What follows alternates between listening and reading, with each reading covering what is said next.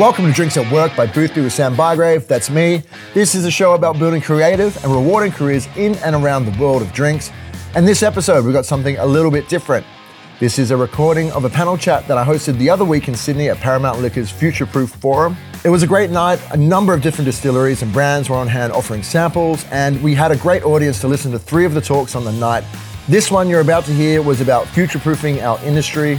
On the panel was Charlie Ainsbury from Proof & Company, Mariella Menato from Denomination Design, and Darren Leaney, who is the head of product for Worksmith in Melbourne. We talk about sustainability for the spirits business and the industry, and thankfully the panel was an engaging one because that topic can get a little dry at times, but this one's a good one. We also talked about pay in the bar world, if bartenders should be getting into bar ownership, and if so, how. And we talked about what the panel wanted to see in the years to come. I really enjoyed this chat. I think you will too. Before we get into it though, I just want to remind you that you can subscribe to the Boothby newsletter at boothby.com.au. You'll get 3 emails a week straight to your inbox, and it means we get to skip the gatekeepers that are the big tech algorithms.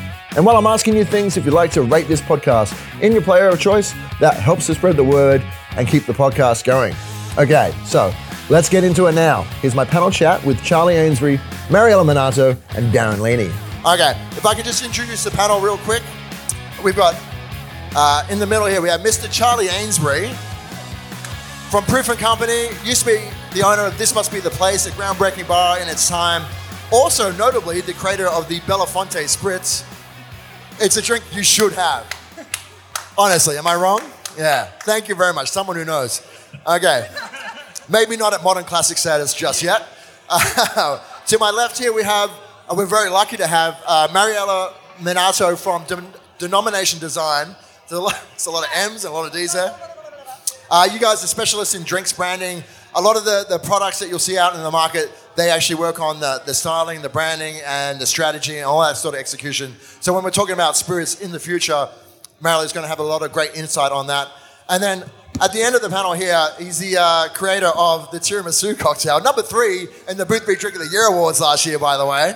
He doesn't even make it himself anymore. Other people do that for him.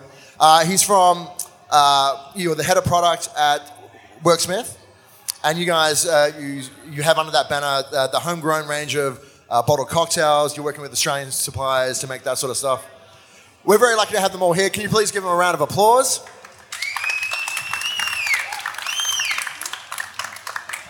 And so we're talking about, what's going to make this industry sustainable into the future. As I said, it's kind of a big topic that we're trying to get a little bit of nuance into in the next 20 minutes. I want to know what it's going to look like in sort of 5 years' time, this drinks business that we're all in. The first question I'm going to have, though, sustainability is a very big topic. It's you read about it all the time. But I would like to know, because I'm going to take on the cynical journalist role here. I'm like, what does sustainability mean to you guys? Let's start down the end here and we'll work towards me. Darren? Okay. I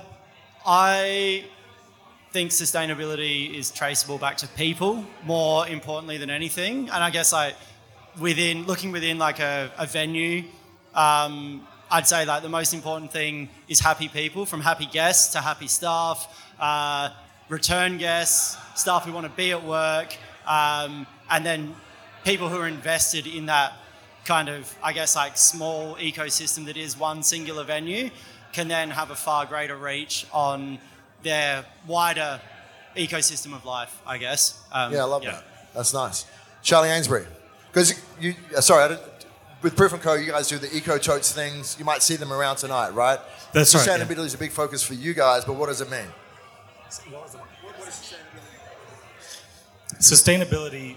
In a nutshell, sustainability is meeting the needs of present day, of now, whilst not compromising that for future generations. That's pretty much it. Which is kind of hospitality, right? It's trying to be nice to people coming after us. Mariella, because you're coming from like a bottle design, packaging kind of standpoint, and there's a lot of talk about how, spirits could be more sustainable. How do you guys think about it? All drinks can be more sustainable. Yeah, I mean, I think the major thing we all have to think about now, you can't think about, can you hear me? Yeah. Okay. Really, we have to look at we are such a wasteful society in general, and every industry is, and actually drinks isn't the worst culprit. But sustainability really at this stage is how can we look at reducing harm the impact that we make on the environmental world, society in general, and how can we do the least harm and do the most good.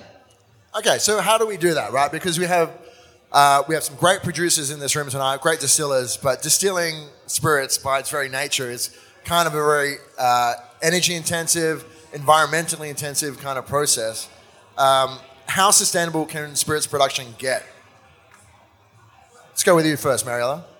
It can get very sustainable. There's some really exciting examples out there at the moment from smaller scale producers. There's a great guy over in Bristol back in the UK called Two Drifters, who's really gotten into the detail. He's doing, I'm not going to bore you with it, but he's really looking at how he can trace and track and give people the transparent information, empower them with the information to make the right decisions, which I think as spirit producers, as bartenders, when you're coming across people, all they want to be empowered with is the information to make the better decision. So there are some great producers doing that, even the likes of Glenfiddich, who use their waste materials to produce biofuel to fuel their trucks, and create circular ecosystems within their production ecosystem. So there's some really good examples out there. I think it's just about everyone getting on board and doing what they can. And Charlie, you guys have the Eco Totes that's very much aimed at this kind of problem. I guess my question to you, like, it seems pretty successful and it's a business that's growing, but how sustainable is that at scale, right? Because you guys, the spirits that you work with tend to be smaller scale than, say, like a bigger brand like a Diageo, like, you know, in terms of volume. Can that grow in the future? Yeah, of course it can grow. But to go back on the first question, it's not sort of how spirits and the spirit industry could be more sustainable, but it has to be more sustainable. Like that, it has to be. There's no other choice. And brands and companies have to start making those big decisions and start being very, very transparent now, because we're already seeing. I mean, I was thinking about it, right? I saw an article about LVMH, how they were going at lengths and investing shitloads of money to understand how their crops can be more sustainable. And it got me thinking that, you know, we hear about the destruction of bee colonies, and we hear about the ever-changing climate and how that's going to affect other things. That's our industry, right? We rely on agriculture. So if the agriculture goes, the industry goes. So it's not about can we be more sustainable. It's like you have to be more fucking sustainable. But isn't there something inherently unsustainable about the kind of practice, right? Distilleries are like massive. Yeah, okay. Yeah. Yeah. So what are you doing to make it different then?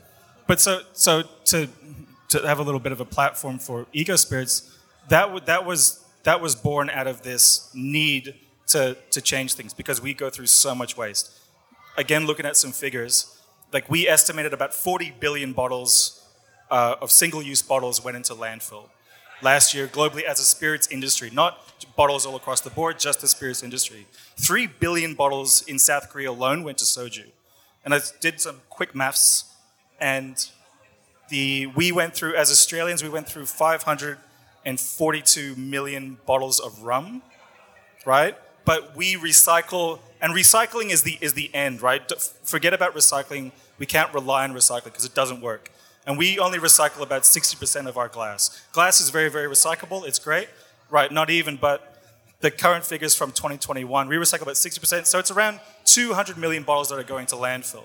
And so this was that's just really, going into the ground. Exactly. So this was a huge issue. So Eco Spirits was born out of that need. And at the same time, if anyone has their own brand here or knows anything about starting brands, you'll know that a significant portion of the cost you give to the bartender or to the wholesaler, whoever it is, about 70% to 80% is packaging and shipping.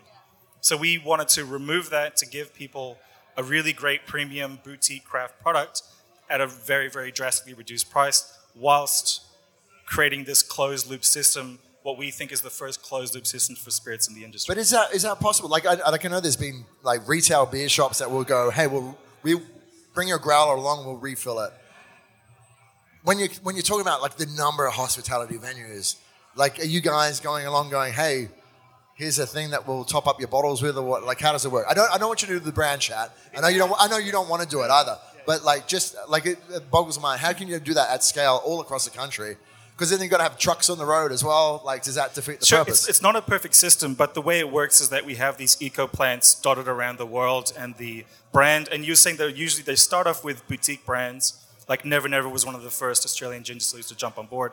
But we've got the likes of Diageo jumping on board now with Smirnoff and Captain Morgan. Pernod Ricard's on board with Absolute and Beefeater Gin, and soon to be more. And we've got about, and it started small, but we've got about 500 distilleries in Australia knocking on the door of EcoSpirit, so we can't quite keep up. So there is demand, and so we have to scale for it. And yeah, we have to, without going on too much of a rant. Okay. So that's sustainability solved. Very good. But Darren, like, you guys are starting out and making bottle cocktails. You're starting to sell around the country. Is this something that you guys are thinking about? Because I know Worksmith's very community-minded as a company. How do you guys approach this at the moment? Well, I guess at the moment we're still in such a startup phase that we're still putting out cocktails in bottles. But what we're looking to do is launch as many drinks as we can in kegs. What that looks like going forward will be to move away from key kegs probably and move towards convoy kegs that can be refilled. But also looking at like making the drinks as, I guess certainly for on-premise, as like a compounded drink. So sort of like an alcoholic cordial that you add soda to, rather than it being a finished drink. So you're getting 16 drinks out of a bottle instead of 6 drinks out of a bottle.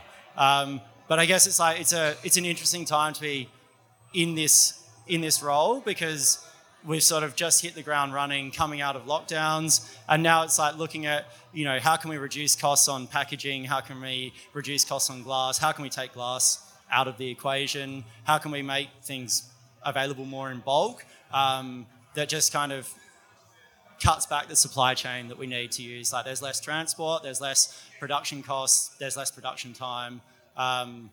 It's an interesting, very open-ended question for us at the moment. Yeah, well, we're going to solve it in 20 minutes. I told you, it's going to be fine. Mariella, you guys have big clients like, Penfolds is one of your clients. Pernod is one of them. When you're having meetings with these guys about new bottle designs and all that sort of stuff, is this something that you build into the chat? Is this something that they genuinely care about, or is it something that they do because that's kind of how you need to make money these days to position yourself? No, well, a little from column A, a little from column B.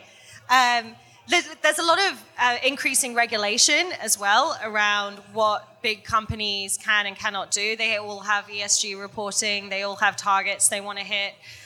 So a lot of the bigger companies have guidelines around glass weight and stuff like that. But at the same time, there's also a pull from consumers, right? One of the main luxury values right now is sustainability. It is a privilege to be able to buy a sustainable product. Unfortunately, we haven't got to a point where it is within reach of a lot of people. But at the top end, sustainability is becoming more and more of a non-negotiable. Now it's really about making sure that you're delivering it authentically, because the greenwashing right now, I mean, between Red Cycle, between the ACAC reviews, like there's a lot of stuff and a lot of dubious mistrust within the consumer world. So I think it's really about making sure that as brand owners and as businesses, yes, we want to deliver this, but we've really got to have the meat to follow through. Otherwise, you're going to get found out. Yeah, but is there a demand from the public for this? Because, I mean, there's not a week that goes by I don't get a press release from some new luxury brand with an insanely heavy bottle and a whole lot of packaging that goes around it with some, decent liquid maybe. Do consumers want that kind of experience? Do they like having the heavy bottle in their hands? Yeah. And how do you denote premium then if you're not doing it through those cues? Yeah, it's really hard. They absolutely do. But it's the same as I didn't want to wear a seatbelt in the front seat ages ago, and I certainly didn't want to be told to smoke outside. And here we are. Sometimes we have to change our behavior. Okay, but at the same time, glass gets a really bad rap because it's really heavy. It's also the only inert packaging format, and I'm not going to get weird and scientific here, But Can you explain that very quickly in a non-scientific way? it's not toxic. So Right. it doesn't matter how long it stays in the ground, doesn't matter how long it touches your liquid. It's not going to impart any chemical toxicity. It's not going to damage the quality of your liquid. So there's a reason that we've been using glass for thousands and thousands of years. The problem is that we run our furnaces on fossil fuels and we run our trucks and our ships on fossil fuels. So when we get to renewables, you can have as heavy a glass bottle as you want to. You can go to town. That's the good news. That's going to be great for cognac. Yeah. Oh, I'll give a round of applause for that too. Okay. I wanted to move quickly to the human aspect of things, as you were talking about before. When it comes to staffing in the industry, you open up the news and like there's always a restaurant and catering association arguing against whatever minimum wage raises go on. And I guess my question is, do you think, as a former bar owner, as a bartender, someone who works with a company that's got bars, and as someone who drinks in bars, Mariella, do you think bartenders are getting paid too much? No. All right, As someone who drinks all their delicious drinks, absolutely not. All right, do you think they're getting paid fairly? Sometimes. Yeah, I think salaries are much, much better now, even with this ridiculous cost of living that we're living with. Some are maybe not living with it so well. But I guess like what I'd love to see more of is sort of like remuneration without money. Like maybe it's training, maybe it's paying for courses, it's mental health days.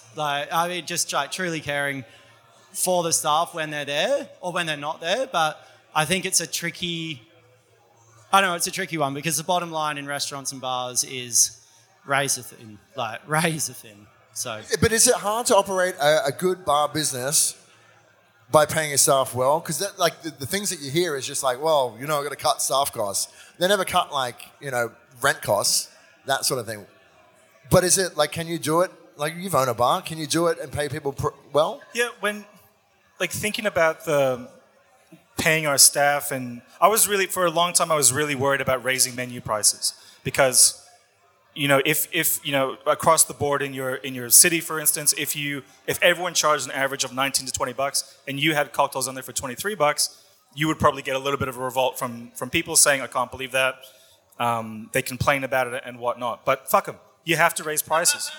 No, because plumbers don't reduce their prices. Electricians don't reduce their prices. The rent doesn't go down. So you have to raise prices. And so across the board. So, I mean, cocktails really should be costing, north of 25 if you want to have all bases covered. But there is this kind of invisible, almost like pressure from the public saying, they're not going to pay anything more than $5 for their coffee. They're not going to pay any more than this much for their Negroni or their Martini. If a beer is over $10, then it's a rort, So we face this constant pressure, especially as bar owners. And then that obviously reflects, onto staff. As I've got to raise prices because I want to pay them fairly. And of course, as a bar owner, you have the choice to pay your staff as much as you want. So yeah, those are my thoughts. Well, I think you won the panel just now. Fuck them was the quote of the day. When it comes to sort of the future of the industry, are there ownership models? The small bar legislation in New South Wales in particular, but in other states, allow bartenders to get in the game for the first time. But I feel like that wave of bartenders being able to afford to do a small bar is kind of maybe at its end because you don't make a heap of money on it as a bartender. Are there ownership models out there that you could see would get more bartenders into owning the bar business?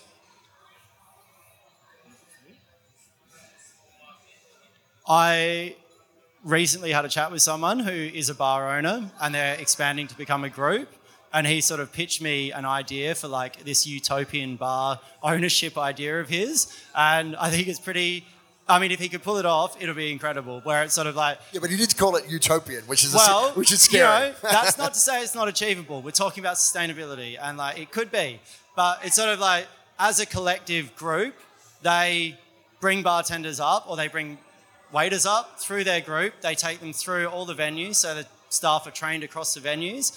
As a group, an owner needs to make I don't know, $70,000 a year. Obviously, they need to make more than that. But once they're making their salary, the profits just go back into the business to then help their bartenders who are coming up and want to go towards ownership get the training required. Maybe it's leadership training, maybe it's Wesset training, maybe it's like an MBA. But it's just the money that comes from the business goes back into the business to help kind of grow the group, but also keeping it as like a small, it seems like a small group, but it's part of a larger thing with structure that small businesses aren't often able to access, which, you know, one person will shoulder the load of 5 sometimes. Like, do you think it's a good thing that there seems to be sort of the small bars are becoming sort of small bar groups now? There seems to be a rise in sort of groups getting bigger and that kind of thing. Is that a good thing, or do you want to see more, like, I mean, it's kind of fragmented, but more small bar operators operating? Like, is there a good way to go on either one of those things? I mean, short answer, I don't know. But I was thinking just then, like, I don't think if someone, not everyone should be a bar owner, right? Like, turns out I didn't want to be a bar owner. Speaking of sustainability, after 3 years, you have to question why you want to open a bar. And the answer should never be, I want to make money, right? Like, to rephrase, what was it? Like, Richard Branson said, if you want to be a millionaire, like, open a bar with $1 billion. Yeah. You know, like, straight away you'll lose your money and you'll never make it back. So you have to question why you want to own a bar. And if it's a creative outlet, there's other ways to do that without owning a bar. Because owning a bar is definitely not about creativity at the end of the day. I mean, it can be if you work out those systems, but for a small bar person like myself and I did with Luke, like, we did every single thing. Then the government throws you some bullshit fucking tax thing that you had no idea that was going to come to you. And when we were about to open our bar, we realized we hadn't written a cocktail list and we had to spend another month not paying rent because we didn't actually write any cocktails because we were so consumed with it. And then that was the 3 years that, you know, in operation, we had obviously great moments and it was a successful bar and it was a really well-regarded bar, right? It was great, yeah. But just thinking about being a bar owner is probably not the answer, especially in this day and age when I was growing up in bars, it was either when you started a glassy, a bar back, you move up to a bartender, bar manager, then do you become an owner or do you go into sales and become a brand ambassador? And that was the only fork in the road. But now, like, there are groups who have got chief whiskey person and you know, head of, what was Booney saying before? Like, all these, like, right, but I'm sure it's not a real role, is it, Booney? That's gross if it is. But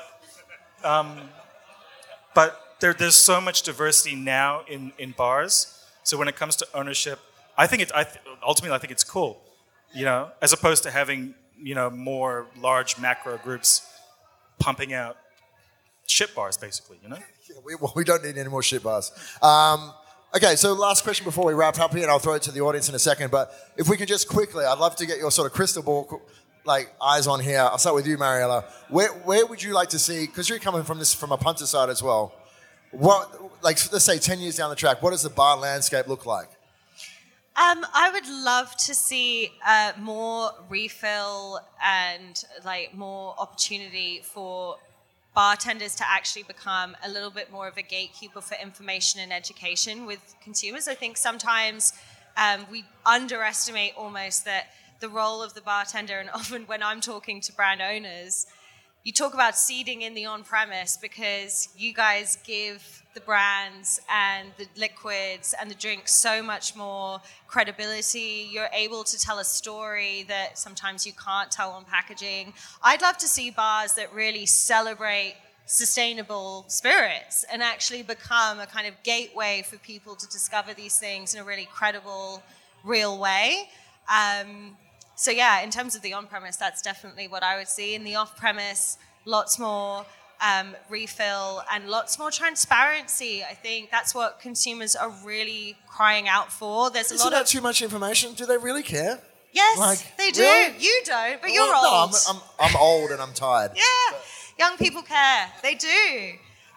They do. And if you look, people will look for it as much as they're interested. But if it's not there, it's a massive red flag. And there's so much greenwashing at the moment. I think brands just need to be really conscious. If you're going to sell a sustainability story, you got to mean it. Otherwise, just don't even go there.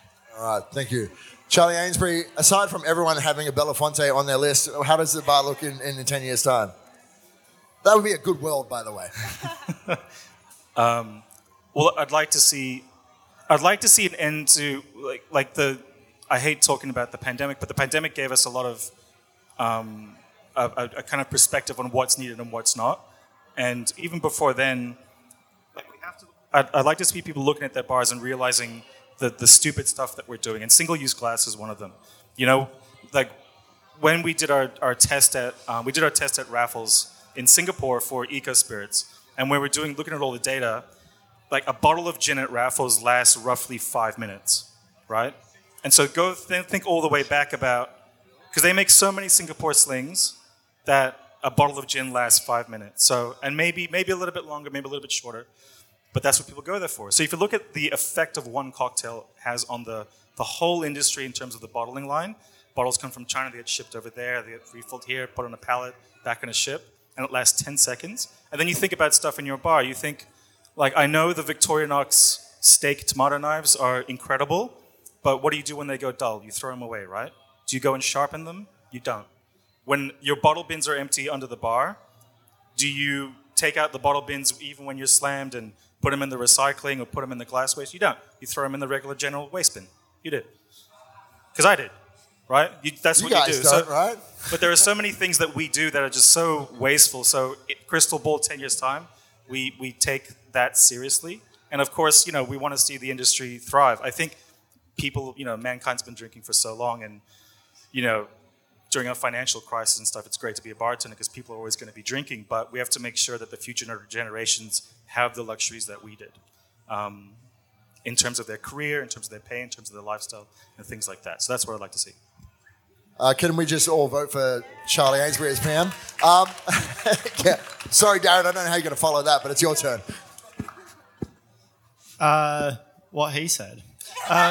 No, I think I'd probably just echo what actually has been said. I think like greater relationships between bartenders, bar owners, bar managers and suppliers, like going to the source, you know, sourcing barrels of whiskey, buying demijohns of gin, creating bespoke products, kind of like telling a wider story. But I don't know, I guess interacting with people that share values, or suppliers that share values that you as a person and a business share as well. I think it'd be, you know, hopefully that's what we see. We see more bar agricoles in the world.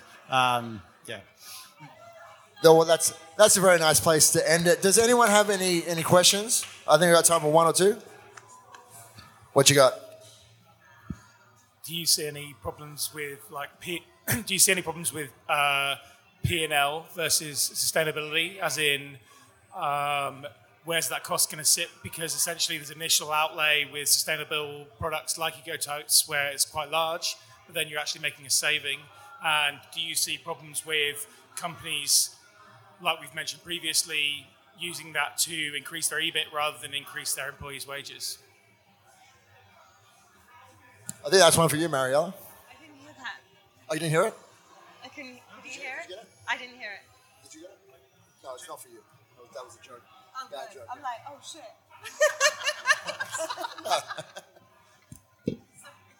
Go, Charlie. Yeah, look, you know, sometimes they don't go over. We don't know. We don't know just yet because it's still young. We've got our Eco Spirits operations engineer, our head of operations over there, Patrick, who might be able to give you those, I guess, numbers and stuff. But I know this is a kind of lousy answer, but especially the future with spirits or anything in luxury, it has to be coming from a kind of transparent, from transparency nowadays. And so we have to push it in that way. There has to be some sort of seismic shift because what we're doing now is not sustainable. It's not going to work in 10 years. So that's why us at Eco Spirits are doing this now. And what does that look like in a P&L standpoint? I mean, it was born out of being able to, given the ability for cocktail bars to pour really great spirits at a really great price because we're telling you directly, we're being very, very transparent, saying all of these guys are spending a lot of their money on shipping and packaging, right? So much behind a brand is marketing anyway, right? You'll never get rid of marketing, but that's what it was designed for. So what the bigger guys do in the future, I'm really not sure. I can't answer that, sorry. Okay, anyone else? One more? From Paris? So obviously the last few years, like sustainability has been a big challenge for our industry. You know, we've seen what you guys brought out for packaging. We're seeing, you know, mental health, physical health, big kind of stuff like that. What's our next big hurdle? And this is for more people who are going to watch this after the fact that aren't here right now, that might be new to the industry or might be up and coming. Where do we see our next big hurdles that we should also be looking forward towards? We're looking what's going to be 10 years in the future. What else should we be looking at now? What's a glaring problem that we should be identifying, researching, developing, and exploring? That's a question I wish I had on my list. From my perspective, obviously working in packaging, a big thing is substrate and format innovation. Go beyond glass. There's so much waste in the packaging supply chain, the amount of plastic, the amount of toxicity in the inks, in the adhesives, it's unbelievable. And the amount of R&D that's being done now, it's frustrating that it didn't happen 10 years ago, but it's happening really, really quick. And so I'm excited in 10 years' time, what packaging is going to be available to us. I think it's going to be incredibly same, but different in that it's all going to be biomaterials, it's going to be biomimicry, there's going to be a lot of really interesting innovations in substrate that's going to be boring as hell to most people, but it will be very good for the planet.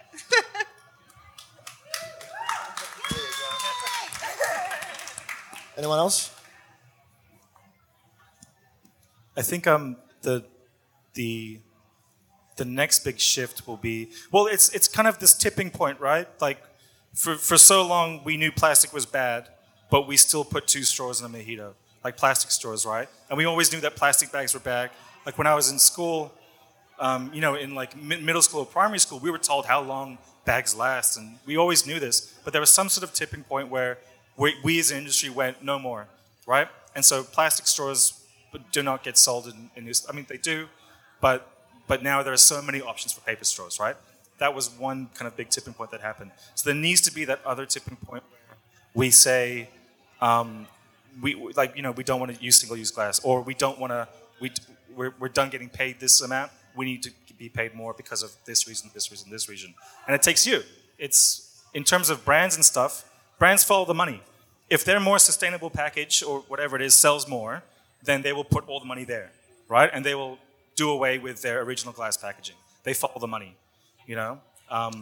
And so you guys as consumers and as bartenders, if you want to push it and you really do care, then you have to go out and find something that's obviously sustainable for yourself and your business, but you have to show the market that that's where we're going towards. And it's already happening already. There was some more figures, but there was 14,000 people served in 18 countries, and 49% of them actively, in terms of spirits, actively look for something with a sustainable or green something about them. So they're already there. You know, so which is why everyone's trying to wrap their stuff in that greenwashing thing, right? But yeah, that's another conversation. Capitalism will find which we a can way. have right now if you want. All right, we're going to leave it there. Oh, hang on, we got what's Dylan, so he has to have a question. Hey, thank you. It's been fascinating. Do you think? I mean, we're here with Paramount, and obviously our deliveries arrive every week. But from a packaging perspective, do you think we could do premium spirit without the cardboard box as a start? We could QR code all the beautiful things written on the tube, because we fill a bin on Tuesday every week with the packaging we don't touch. I mean, yes. Honestly, I think there are already examples in premium, super premium whiskies. Like Brookladdick has got rid of all of their secondary packaging, all of their secondary gifting. So definitely the progressive brands are showing the way. And it's just a matter of that tipping point where that becomes the norm. But yeah, absolutely. I think people will start to realize that all of the secondary stuff needs to have a purpose. And I think that's the key thing. If it adds value and has a reason for being and can have a secondary use, which is what we're doing in our, when we're dealing with super premium brands, if they're going to have secondary packaging, it needs to have a secondary use. It can't be something that's just going to go into the bin and be forgotten about. That's the challenge. That's what adds value to the drinker's experience, to the brand. If it's not doing that, then I absolutely believe we will see the end of all that secondary stuff, and it'll just be about the product and telling that story. It's all about the good liquid, right? Okay, let's give these guys a round of applause, please. Thank you very much for that. Thanks to Paramount Liquor for having me and the panel. We've got another couple of these to send out in the coming weeks. I hope you enjoyed them. Thank you to you for listening. If you're enjoying these podcasts, please share them with a friend. It really helps to get the word out. And give us a rating on Apple Podcasts or Spotify or wherever you get yours. I really do appreciate your support. Until next time, this has been Drinks at Work from Boothby.